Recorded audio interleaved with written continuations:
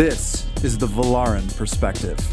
We explore working, leading, and finding value in an uncertain world. I'm Aaron Smith. This is Benjamin Karsage. And I'm Chris Vaughn. Thanks for listening.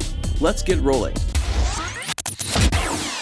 Welcome back to the Valarin Perspective, and we're going to today be digging into a particular part of the leadership, the broader leadership conversation, which is the idea of scaling leadership.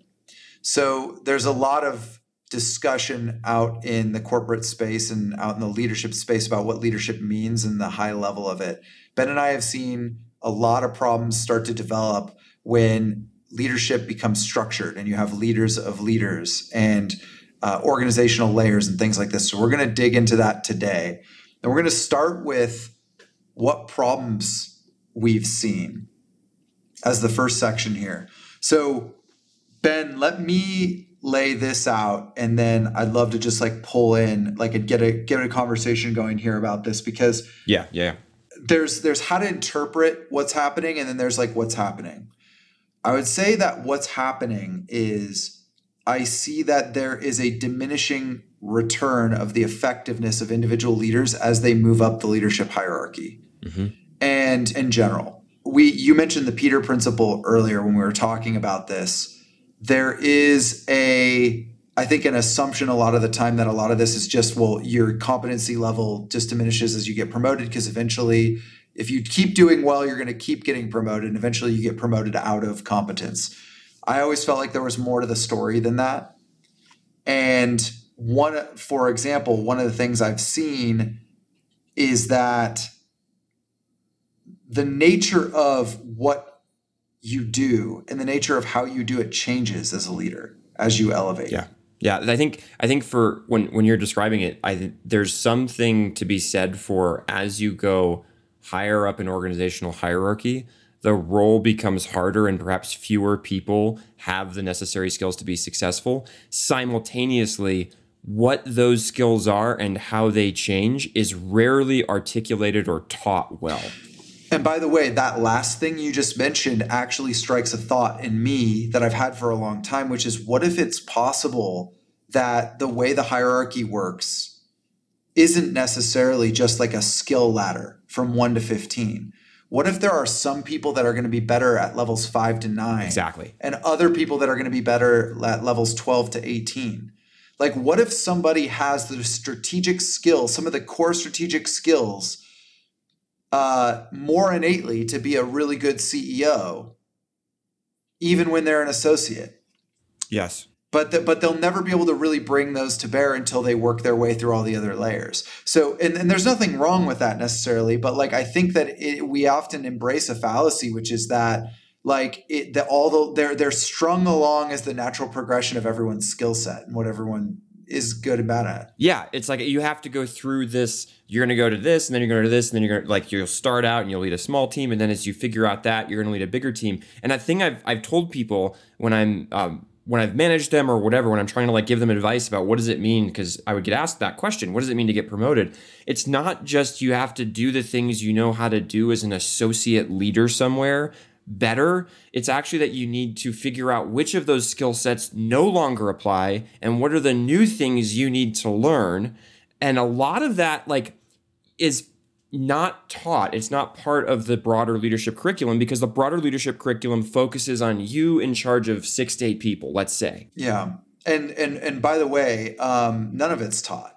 As we were talking about earlier, I just pulled up, I'd heard about studies done on management training and leadership training available in the corporate space. And basically, the long and short of it is that the majority of managers haven't really been trained to do their jobs effectively, even at the most basic level. If you're running an org of more than 3 to 5 direct reports, it's unlikely that you've been trained to do your job in any effective way.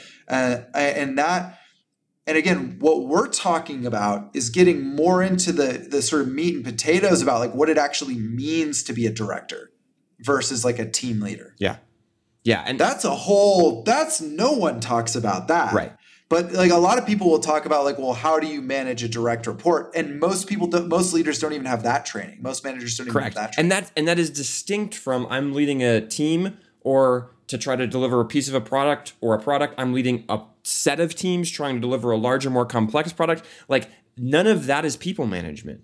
And it's not, I'm not saying there's not overlapping skills. There totally are. But the idea of like, what does it mean to be a leader at these different levels? Because in some sense, the reason we use the same word is because we're trying to get that person to do the same thing in all those layers. And for me, like my definition of that is like influencing others towards the goal.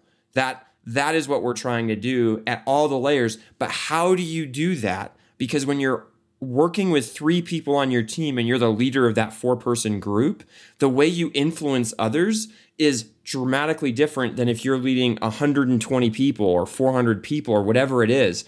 It's not like you just take all the skills you used and scale them infinitely. And I mean, that was something we'd see. Actually, a perfect example of what you're just talking about is like, and I've seen this leadership archetype do really well at a lot of organizations, which is I'm the sort of, I'm going to use this term, I don't mean it pejoratively.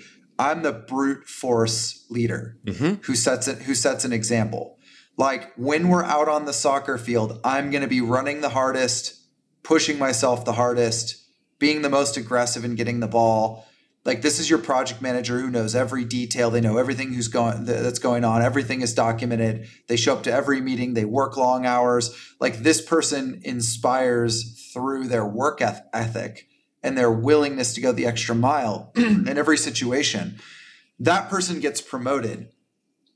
Okay, now there are other leaders responsible to this person, and this person has a broader scope.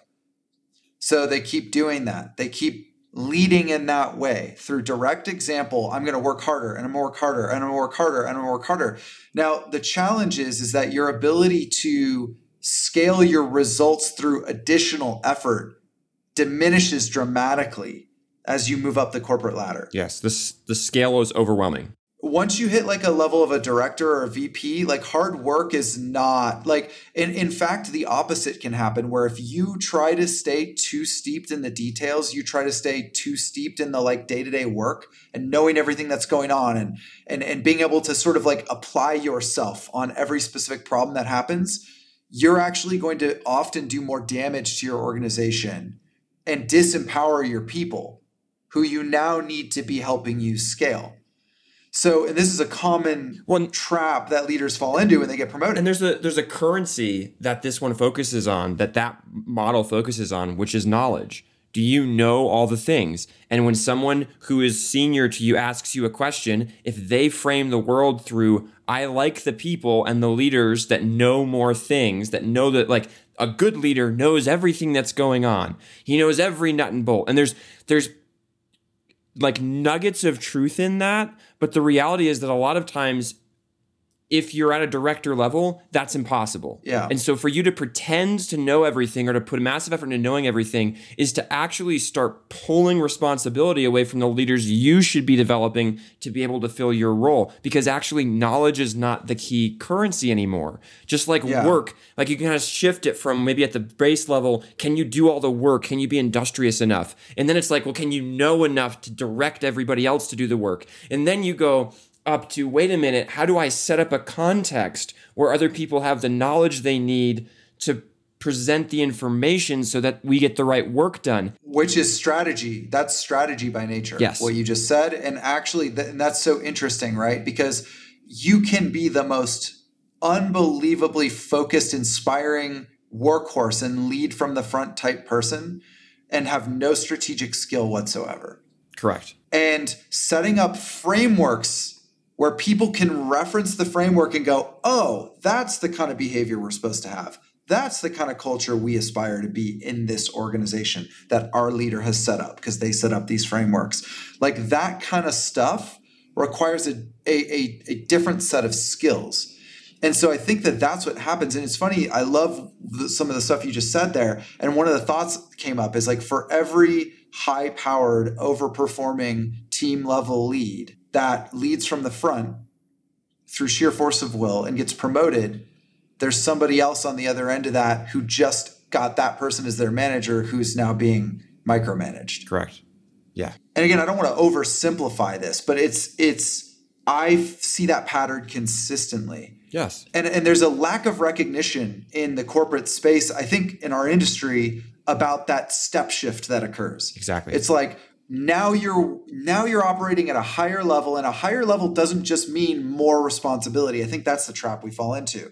You move up a level, more responsibility. You move up a level, more responsibility. No, you don't just have more responsibility. You have more responsibility, but you also have a completely different kind of responsibility. Yes, the opportunities and the problems that you are now facing are distinct from what you were facing before. I mean, we both encountered this with people who, in let's say modern tech world, video game space, whatever it is, like software. One of the things like, oh, are you having one-on-ones with your people? Well, if you're on a 4-person team and you're the leader of that team, my guess is you're doing one-on-ones with all those people and you're meeting with them regularly. Back in the old days, you're sitting together, or right now you're in the remote world together. Okay, now you're leading 40 people. Are you still doing one-on-ones with everybody? And there's people who would answer that question, yes, absolutely, you need to be doing them. And look, maybe once a year, right?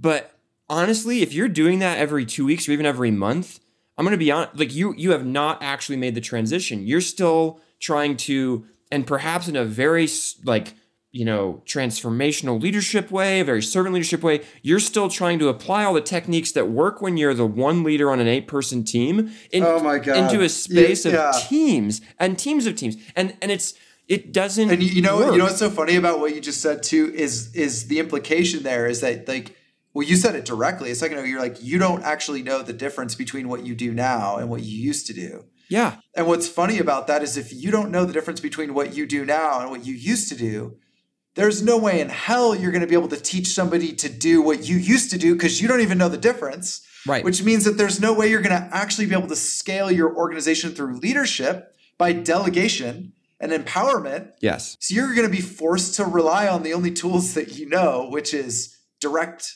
contact. Yes. And that's so interesting how that becomes like this self-reinforcing loop, right? And I mean, you and I both encountered situations where people were working in our spaces and wanted promotions, and we were like, no, it's not because you're not doing great. You're a very high-performing junior or a mid-level person. It's because you're doing great at your current job. And if you want to be promoted, I need you to also prove that you can do great at a different job.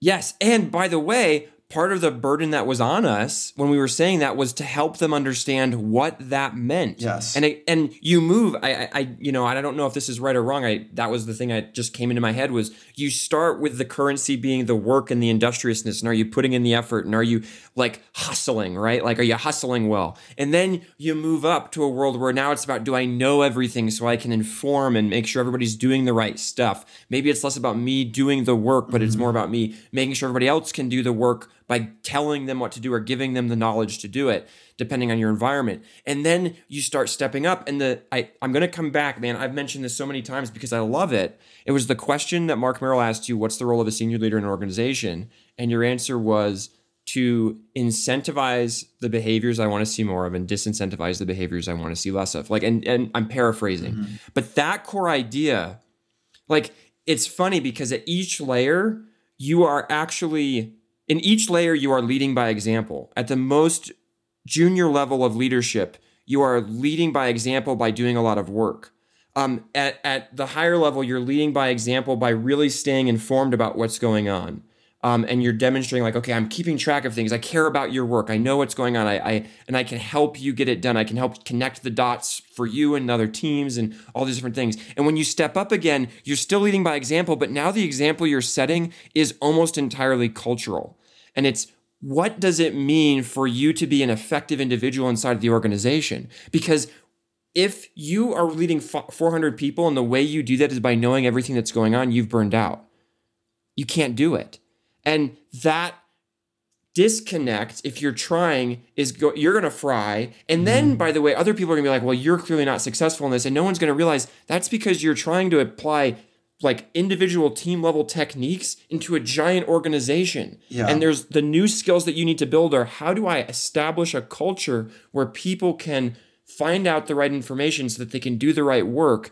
And a lot of that comes back to principle and how do we collaborate and what does it mean to be effective? And we've talked about incentives before, so I don't want to beat that proverbial dead horse. But I do find that for senior leaders that are often responsible for poor incentives, within their organizations, their inability to see how their role has shifted as they've gone up the ladder, the corporate ladder, is a huge part of that. Like, again, the classic thing is the director or the VP who is a highly competent executor. Like, this is a person who, and again, this kind of allows you to have empathy as well, right? Because we've all been micromanaged by these types of people, or the people in these roles, I should say, and it sucks. Like, no one, like, especially in a highly autonomous organization, and especially in technology where it's a lot about empowering individuals, no one wants to be micromanaged. But it's like they're bizarrely, by their lack of understanding about what their new role is and what it entails, probably because no one ever explained it to them, they are forced into the only thing they know how to do, which is to manage things directly, to execute. Mm-hmm. And how do you execute now that you're scaled across 150 people? Well, you have to know everything. Okay, how do you know everything? You make everybody report to you all the time. So now you've created a reporting infrastructure that is not based around like what is valuable for the organization to communicate amongst itself to be effective. The litmus is how do we get the leader all the information that they need so that they can continue to make all the decisions. So it's funny. It's like when we're sitting here talking about the problems that we see, one of the problems I see is like, I've always felt that this is the case. Well, not always. Since I started getting into senior leadership, I always felt that this was the case, which is like, what do I need to let go of? Like, letting go is huge. What do you need to let go of? Because if you want to empower your people, if you want to have an aligned and autonomous organization where people figure shit out and you're not constantly needed all the time, the only way to do that is for you to let go of things. You have to figure out a way you can trust your people. And the first requirement to doing that is going to be for you to be able to allow yourself to do that. Like, if you can't allow yourself to do that, it will never happen. Like, you'll create all kinds of jacked up incentives that are going to keep you as the nucleus of everything. And that is exactly like you if you're doing it right, you can disappear for a month and shit will still keep working. Right. And it's funny, there's a story that is told when I was in the military, and a lot of leadership training in the military, and actually some recognition of this problem. And the story was you had different types of officers that joined the military. Some they go to college, they do ROTC, or they go to West Point, and then they go in as officers, and some go what's called green to gold, which is they started as enlisted, so they started as privates and then sergeants and whatnot, and they shifted over. They decided at some point, like, they got a college degree, and now they go to officer candidate school, and they end up becoming officers. And an interesting thing that would happen to some more senior enlisted folks, relatively senior, who shifted from the enlisted side to the officer side, is they would easily be able to scale themselves to the entry level of the platoon leader, because they had already been platoon sergeants potentially in the actual, like, in real units. They kind of knew what it was to run a platoon, but they would run a platoon not like a platoon leader, but like a platoon sergeant. By knowing every detail, by knowing everyone, by knowing everything and everything that was going on. And the platoon leader kind of never learned how to do that as well, because they came straight out of college and hadn't had the experience of, like, starting with a squad and then going up to a platoon. But their focus was slightly different in all that they're training. And so you'd see the platoon sergeant kind of who became a platoon leader say, I already know how to do this. And so they would apply the technique that they'd used as an NCO, as a non-commissioned officer or an enlisted person.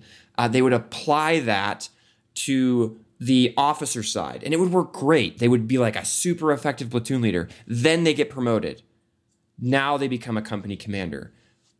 30 people or 40 people becomes 100 people, 150 people. And you watch them just start to crack, because the method that they were using to try to keep track of everything was very much their own personal currency.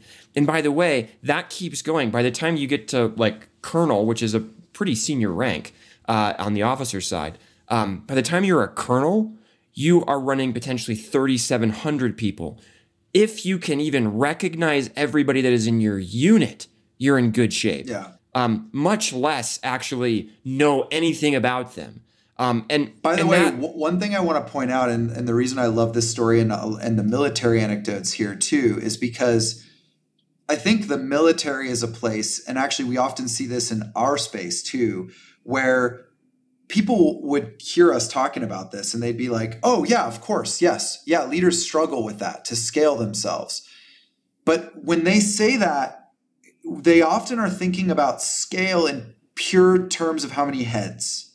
Yes. Like how big or small is the organization? And one of the other factors, there's another axis here that you and I have talked about a lot too, which is it's not just about 1 head to 100 heads. It's also about command and control or low autonomy organizations to high autonomy organizations. Because the thing is if you think about it just in terms of scaling yourself, like, well, I have to let stuff go. I have to let some control go because I have 100 people now and I can't possibly control everything.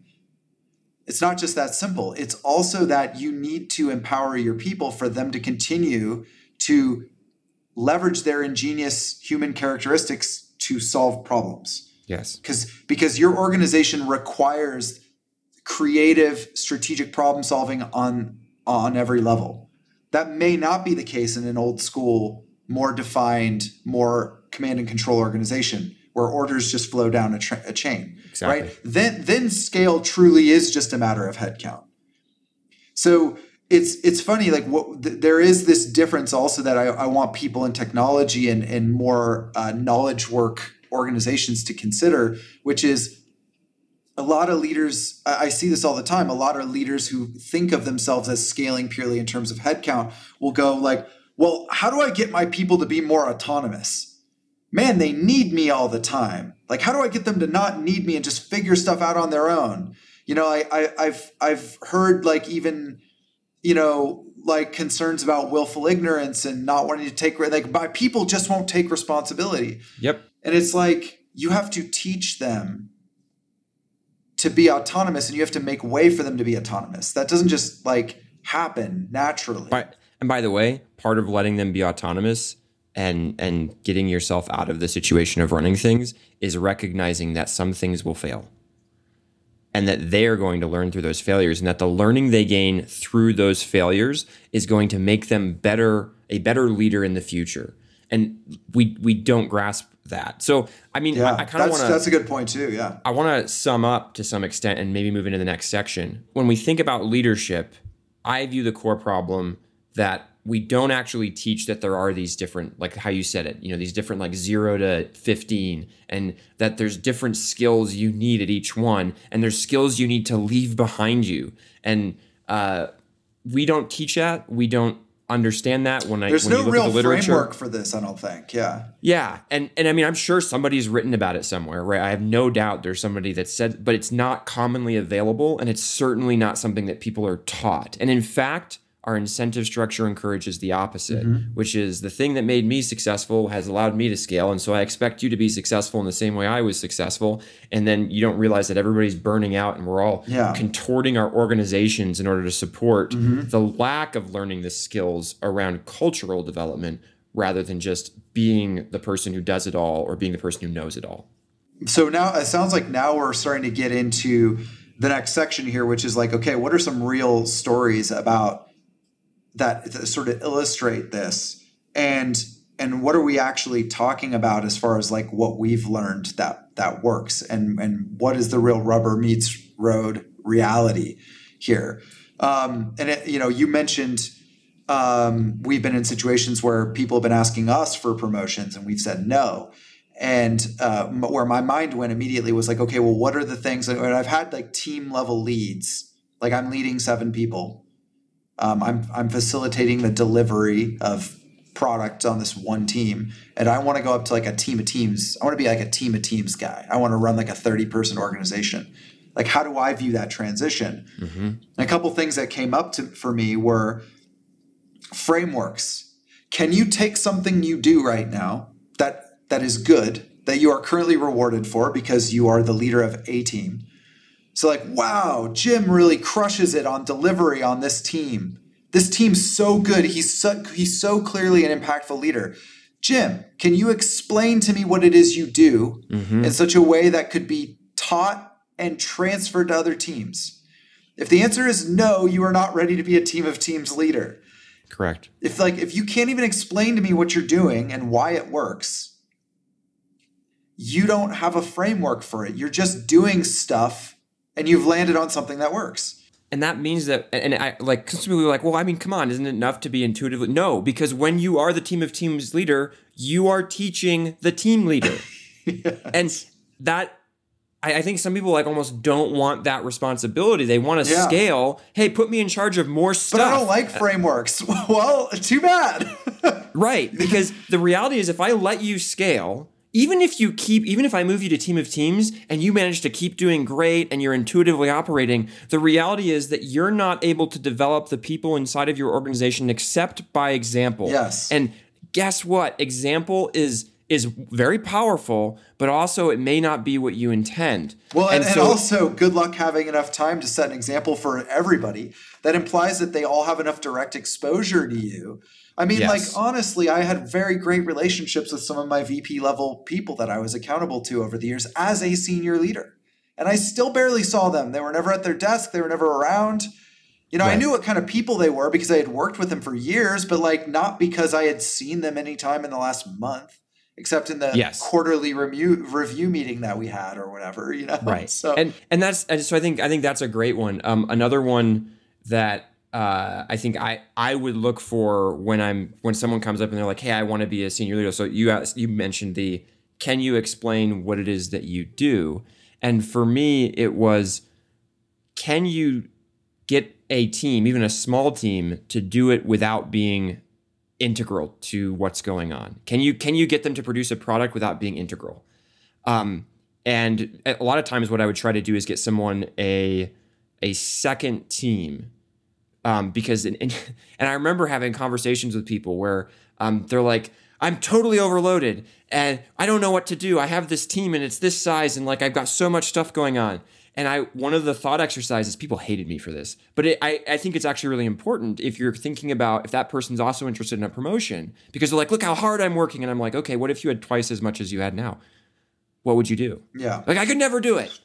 Okay. Why do you want me to promote you to the next level, to your next, like, whatever it is, and put you in charge of a much larger space if you couldn't take double what you have right now and run that? Because I didn't tell you have to do all the things you're doing right now and just scale it infinitely. You are correct. Yeah. You would fall over if you had to do that. In fact, the point of the exercise is to help you understand what is it that I need to do that really matters, and how do I get other people inside of the teams that I'm running to do the things that I don't have time to do, and they're better off for someone else to do. You know, it's really interesting because as I hear you saying this, there's like waves of experience that I've had over the years coming over me where I've just seen frustrating examples of somebody being highly effective at execution, getting promoted into a scaled leadership role, and then that almost creating more problems for the organization immediately as that person just struggled to understand the basics of like how to communicate their ideas, how to hold others accountable, do any of this stuff. Like, I mean, I see it actually a lot in contributor disciplines in the video game space, like engineering and design and stuff like that. It's like, if this person is a fantastic designer, one of the best in the world, make them a lead designer. It's okay. Well, or this person's a fantastic engineer. They're faster and write higher quality code than any other engineer on the team. Cool. Make them a engineering manager. And I'm like, whoa, you know what I mean? And again, I know that there's an effort to understand the nuances around these things and separate them, the different skill sets. But in general, that's the way most companies work, is that, again, there is this very linear view of scale. And I think it's proven to be inaccurate time and time again. Like, well, and it's, man, when you're in a leadership discipline, like if you're an officer in the Army, one of your core jobs is leadership. Yeah. When you're a producer in video games or a product manager in software, one of your core jobs is leadership. So you don't get to be like, well, I'm just an expert product manager, but I don't want to lead anything. Or I'm just an expert producer in the video game space, but I don't want to lead anything. I'd say I think it should be. I think it isn't actually at a lot of places. I think a lot of I think you're places right. wouldn't be necessarily deliberate about that. They would just be like, well, this person can manage a small project really well. Can we give them a big project that they can manage really well? Like that would be there. Again, they think it very terms of linear, headcount, number of spreadsheets, scale, instead of going, how effective is this person at, like, again, we just talked about a great example. Can you create a framework out of the stuff you do and show it to 50 people so that 50 people can do it? Or other leaders can do it. There was an interview I did, and I'll never forget this interview.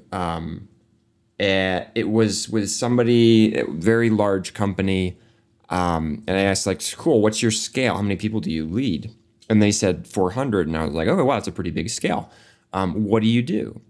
And what I, over the course of the conversation, discovered is they assembled the reports into the meta report of the people that were leading 100 people. And those people that led 100 people assembled the reports from the people that led 30 people. And those people assembled the reports from the people. And I really was like poking and like, well, what does it mean that you lead? And it's like, well, I put together the information that helps the person above me understand. You are an information conduit. Exactly. You are not a leader. You are an information conduit. But we frame that because we don't understand what is the leadership, what a leader does.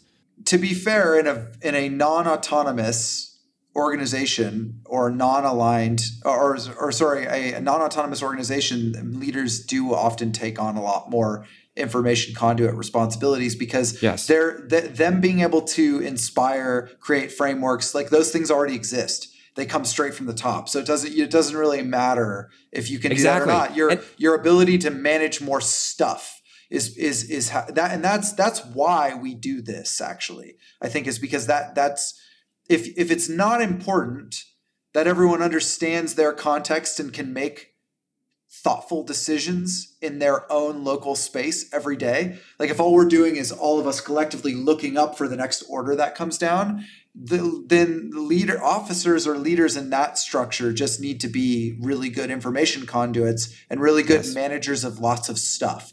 That's it, because that you don't have an actual leadership role necessarily in that context. So the way we're describing it now. It's about following orders, not influencing others towards the goal. Okay, yeah. The second big thing that was in that transition from like associate level or team level leadership up to like team of teams level leadership was a sort of a temporal aspect. Like one of the things I love to talk to you about is I love to reference how you've approached several of the teams you've run directly over the last couple of years, because one of the things I love is you'll be like, okay, I talked to these people. I ran this process to analyze what the challenges were, where the stakeholders were at with the product, who was in what role. Like you intook all this information and then you like laid out a roadmap of how you were going to address things and in what order you needed to address them in. And there's a bunch that goes into that rationale, but there's a very strategic, it's not just, well, I need to get these guys communicating better. Why? Well, because it's important. Okay, well, why would you do that over prioritization? They can't prioritize either. Cricket. And it's like, no, there was a rhyme and reason to why you selected certain things in certain orders. And there was a journey that you had in mind, a maturity journey that you had for that team. And you were watching their progress along that journey and you could track that. So that was another thing too. It's like, are you just doing stuff every day? Like, are you just hustling? Hustling's great, right? But is that all you're doing is just hustling as hard as you can and hoping that the outcomes are good and hoping that the direction is good? Or do you actually have mastery over the direction, understanding over the direction? Do you have a vision for where this team needs to go and what level on the maturity ladder? I don't make up your own maturity ladder. I don't care. Maybe it has 7 levels in it. Are they on level 2 or 3? Can you explain that and rationalize that to me? Boy, that brings up... That was a big one too. If you couldn't do that, then I didn't have trust that, because there's no actual like harness around that team at that point. You're just trying to do good stuff. And again, that works as long as you're there to do the good stuff. But if you're not there all the time anymore, the whole thing falls apart. I hear 2 things in there. One is awareness of different time horizons. Mm-hmm. So what does it mean? Like, as you become more senior as a leader, you're thinking longer and longer term as part of your job, in my opinion, like necessarily. And most people be like, yeah, intuitively that makes a lot of sense. But to do that, to think longer term is to actually put down some of the responsibility to think short term and let others do that. Because that's the only way you're going to have brain space to go, okay, what's in the medium term? What's in the long term? The other thing that comes with thinking long term is vision becomes important. And I remember getting into debates about this, which is like, hey, as a leader and as you're scaling, how important is it for you to have a vision? And in my opinion, regardless of what type of leader you are, having a vision of what the group you are leading is and where you want it to go becomes more and more important, because otherwise you're going to get caught doing stuff, all the stuff you've always done, rather than saying, wait a minute, I could spend a bunch of time trying to make sure that all of the backlogs are in order by forcefully going and like sitting down with each product owner, let's say, and forcing them to fix every backlog. Or I can go like, wait, could I teach them? Again, coming back to your idea of, can I teach it? Could I teach them what I would like in a backlog, show that to them from my level in some way, and then coach and mentor them as they walk down that journey and talk about why that's important? Because if I do that, now I've created a bunch of people who can make their own backlog rather than me having to jump down and say, let me help you fix your backlog because you're clearly not doing it well. Yeah. It's interesting too. There's a trap I see a lot of junior leaders fall into as well there, which is like, is my team doing the stuff right? And if yes, then good. Then the state is good. If no, then state is bad. And that's actually the contrary to what you're describing. When the person has a vision, it's like, okay, well, then we can make trade-offs. Then we can say, well, given our vision, it's okay for us to have 70% efficacy here. And because we're focusing our efforts elsewhere, or we've already got that down. So it doesn't matter if we have the perfect process or we execute it perfectly because we're focused, more on prioritization or more on strategy or, more on collaboration or whatever it is. But like when that vision allows you to contextualize what you're investing in and what you're not and what trade-offs you're making.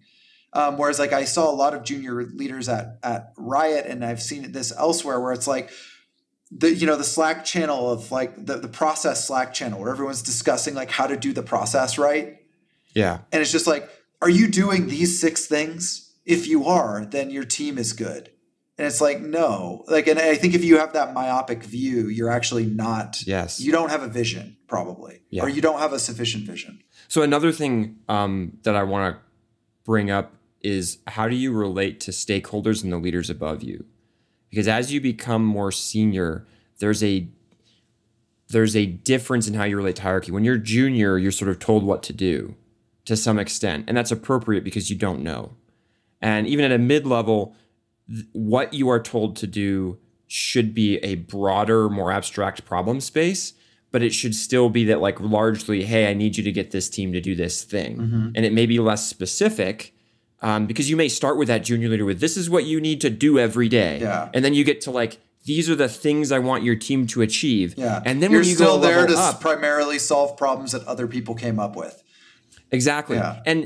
And you can like talk about that and converse about that, but it's more one-way communication in both those roles. When you start entering senior leadership, it's actually a much more nuanced conversation because and I think you're more given control of a space. Exactly. And you're more accountable for what the problems are too.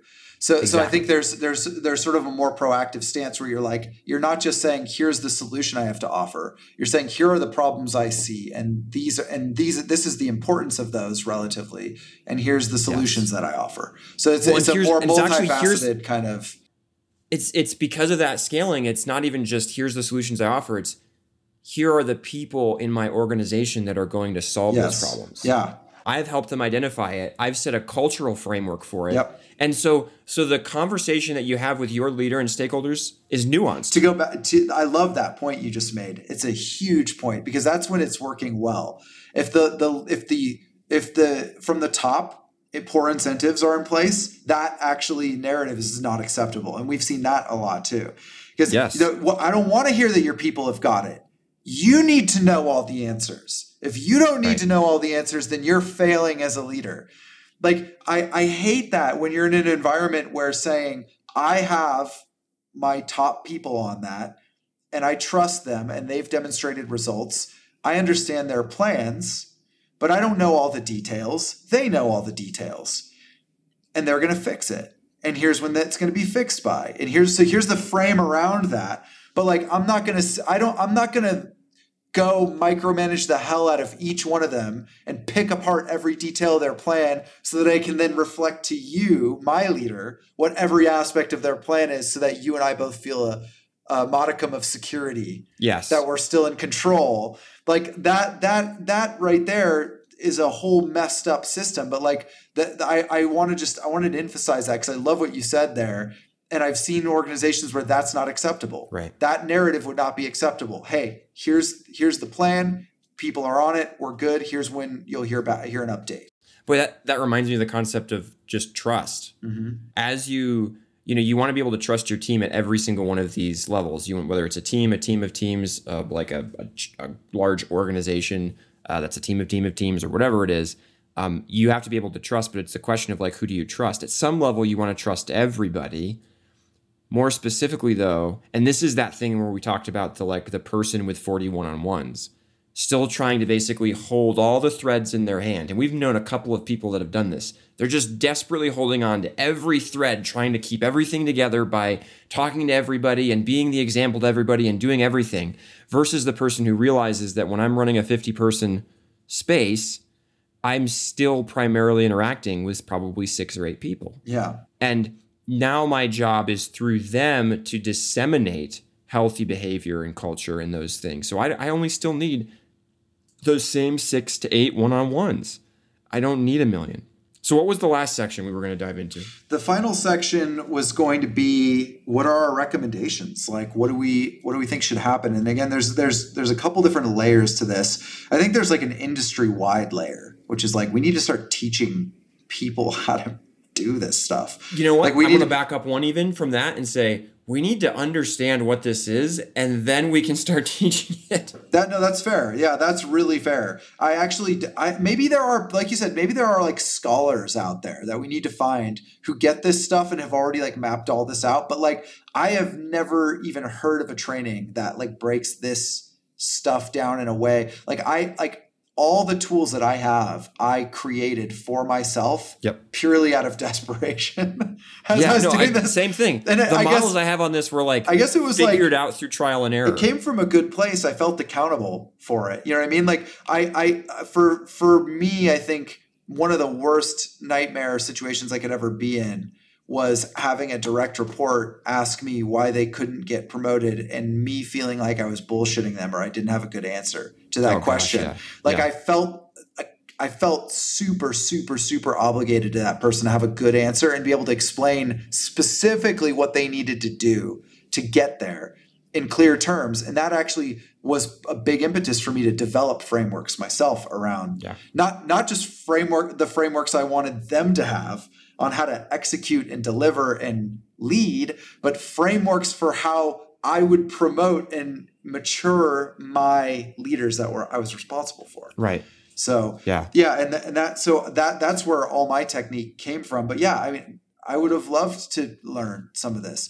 I mean, I did get some good advice over the years. That was helpful. Well, I think we had some good examples too. There were some good mentor. I had some good mentors around this, both in the military, at Riot, I mean, even before in some sense. But when I think about what is it that you want to do, if you're the individual and you're like, okay, I'm trying to figure out how I scale myself.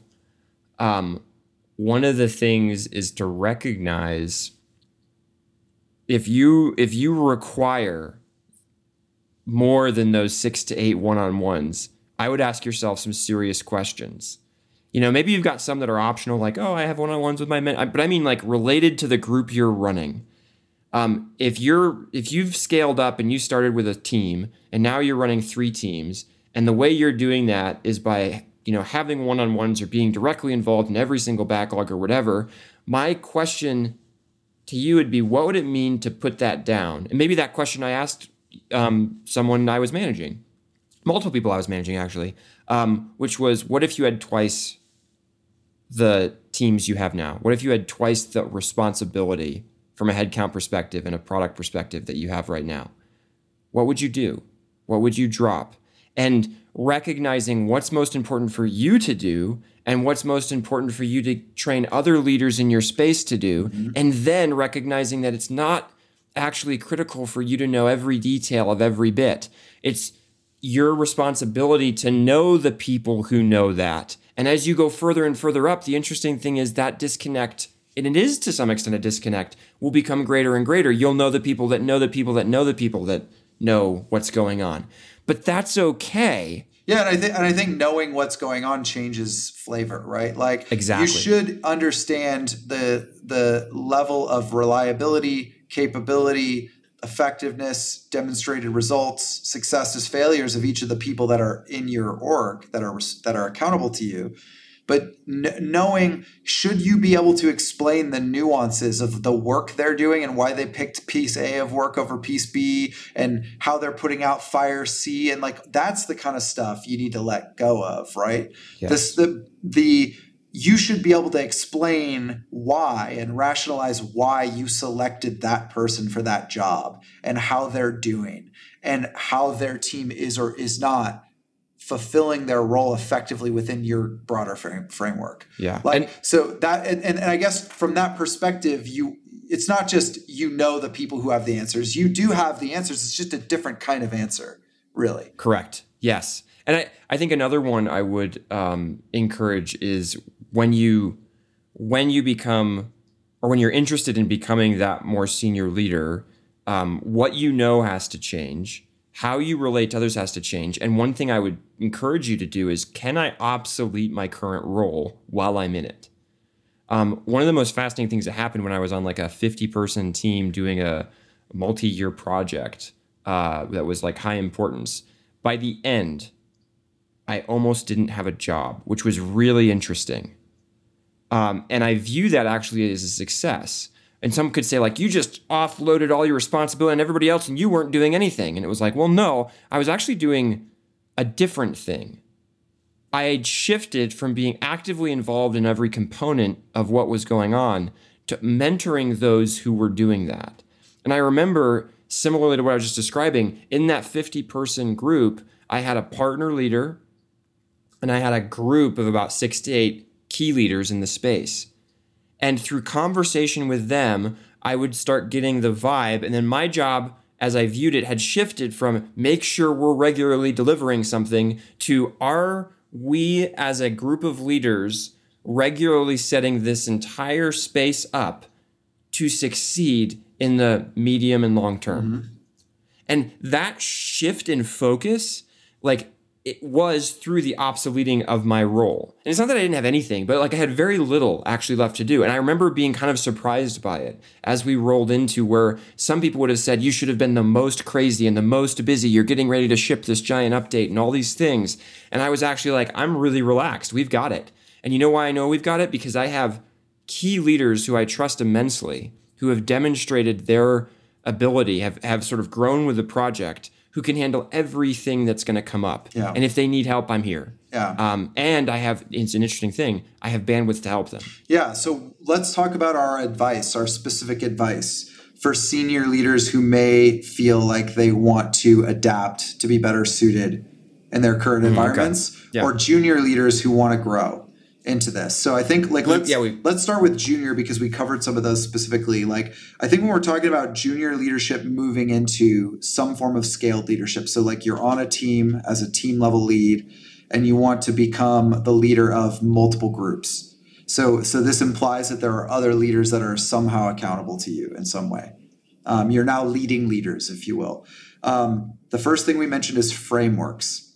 Can you extract the effective methods that you use to get results from your one team into something that is communicable, something that is understandable, something that is others can use in their context as well. Like, do you understand the meta of why your stuff works and what the strengths and weaknesses of it are? And can you communicate that? The second thing is vision. Do you see can you look at your teams and say, this is where I need all of these teams to be, for starters. This is where the organization needs all these teams to be.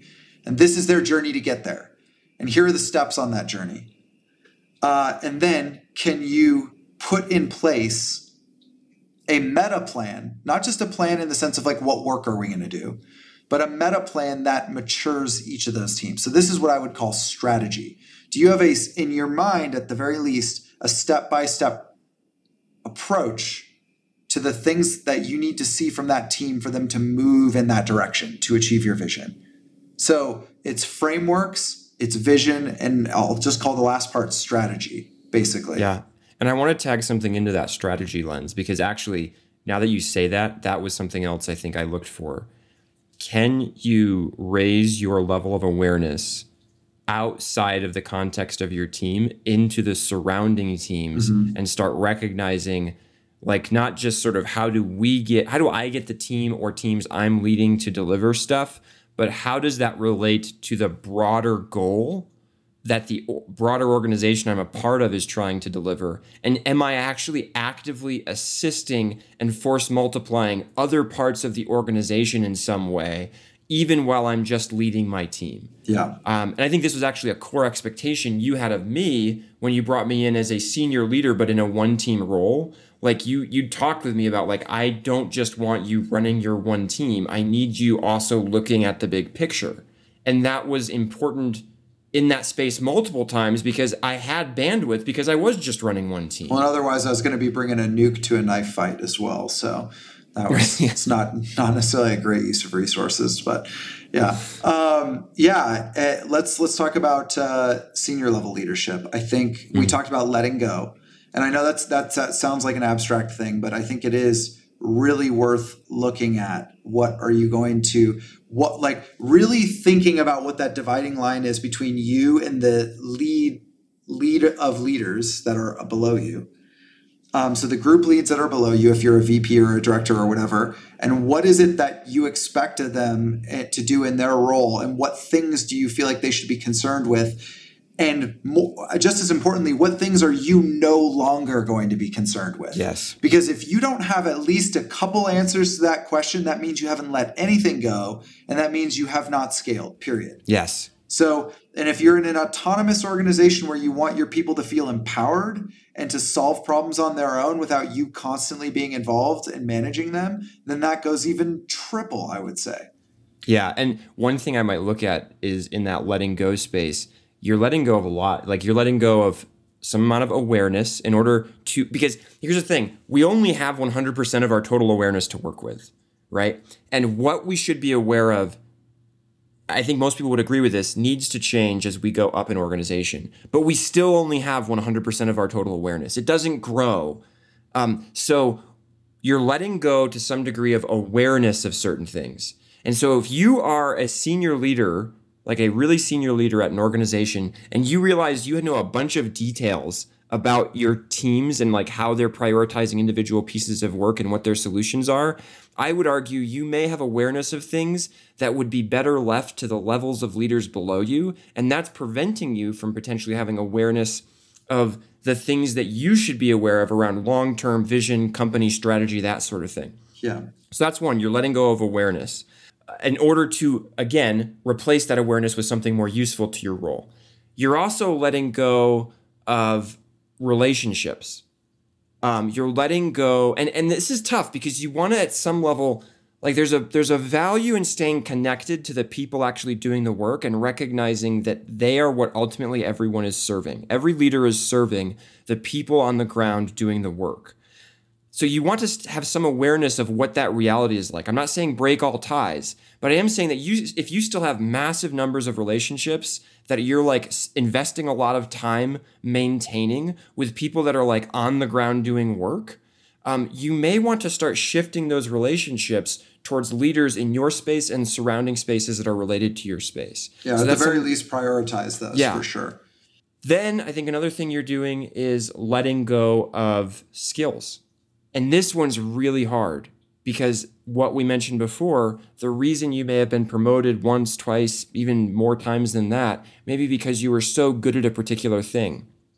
You were so good at writing a particular report or getting this to be format or like handling backlogs. And you may still be so excited to apply that in all the teams that you run in this giant scaled space. And the reality is that it's possible you're just detracting from your leader's ability to step into their own by doing that and by continuing to use that skill all the time. Yeah. And you're not developing the skills that are going to help you be successful. So the things you're letting go, and I want to be really clear about this, the things you're letting go of, you're not letting go of so that you can do nothing and drink Mai Tais on the beach. You're letting go of those skills so that you can pick up the new skills. But just like the awareness, just like the relationships, because there's a different set that are now relevant to you. And so that would be something I would and I would say encourage. I would say that in a scenario also where the folks that are directly responsible to you are a team or maybe a couple of leaders. If you're at that level, that probably means there are a significant amount of leaders, and they and you form the nucleus and the structure of what good looks like for your organization. Yes. And so that means that you need to have a very entrenched philosophy, knowledge basin, and set of opinions on what good looks like for leadership. Yes. Because most of your time is now focused on leadership, I think. Yes. And so that's important as well. So you may be like, I'm not really into leadership stuff, or, I'm more of a like, let's get stuff done kind of person. Like, that's great. Like that energy can be super helpful. But if you can't objectively assess the effectiveness of each of the leaders that works for you from a leadership point of view, based on your frameworks, it's not going to work. Yeah, because then you can't train them. You can't point them to the right resources to help them level You up. can't hold them accountable, and you're never going to know who's doing a good job or a bad job within a leadership context. You might know who's delivering the most stuff. But if that's the only litmus you have, then you're actually now reinforcing some of these bad scale patterns that we were seeing. Yes. So You basically have to recognize that leadership and leadership at scale is its own set of expertise. You would never expect someone who just could work really hard to step into a highly complex role of rocket scientist and be able to design good rockets just because they were working hard. That person has to have studied and has to have understood. And maybe that wasn't the most fun for them, but it's something they had to do so that they could apply their hard work into the context of building rockets. And I think that's something to keep in mind. I think also that like, what are those skills that I would say that you need to pick up if you're in the more senior leadership? And I think we just alluded to them throughout this conversation, but being really direct about it. It is, what is the culture? How do I create it? What is the culture I want? How do I create it? How do I work with a small group of people to have a broad impact? And you have an advantage going for you here, though it's also often a disadvantage if it's not done well, which is it's well known that organizations emulate their leaders. Like, just across the board, if you've been in a lot of different organizations, it's something you see over and over and over. Organizations begin to emulate their leaders. This is a wonderful advantage if you are very deliberate about how you're showing up, because the organization is going to start to emulate you. You are setting through your example what good leadership looks like. So if you're culturally focused on, like, let's say it's an empowerment-based culture, you're empowering the leaders underneath you, making sure that they're learning and growing, providing opportunities for failure, but also the learning that follows failure, and making sure that those two things are connected. You're creating a results-focused organization that also allows for the fact that sometimes results don't happen and you're not getting trapped in outcome bias. Like these, let's say you're trying to create that culture, you model that in your interactions with the key people around you, and you will start actually seeing that propagate throughout the org. And that's something else I would say. You always want to have those 6 to 8 people that are part of your group that you're regularly interacting with and helping mentor, grow, teach, and learn from, honestly. And if you don't have them, if that group is huge or non-existent, I would argue that you're probably not as effective as you could be at holding the space that you need to as a leader. Well, hopefully you found this valuable, and we will see all of you next time. And to give a quick recap of what we've talked about today. So what we've been really focusing on is leadership at scale and what scale really means. There's a lot of misconceptions around that. We started by talking about some of the problems we see, then went into our experience and some specific stories, and then kind of finally ended it with some specific things you can focus on if you want to improve here. So hopefully, again, it was valuable, and we will see you all next time on the Valarin Perspective. Thanks for listening to the Valarin Perspective. Send us your thoughts at perspectives@valarinconsulting.com. Valarin, VALARIN, consulting.com.